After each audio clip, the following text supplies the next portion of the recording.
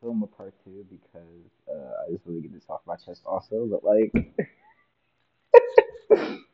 if I ever come off as toxic while I'm speaking on certain subjects from here, like I'm sorry in advance. And this is like a pre-jury warning to like anyone who listens to my future content, because like I'm going to talk about a lot of shit, because I have a lot of shit to get the fuck off my chest, right?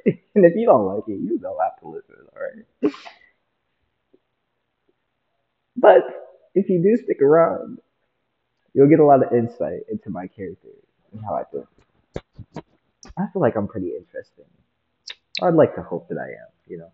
At the end of the day, we live on a fucking rock floating in the middle of nowhere. Why do we care for opinions? I know I don't anymore.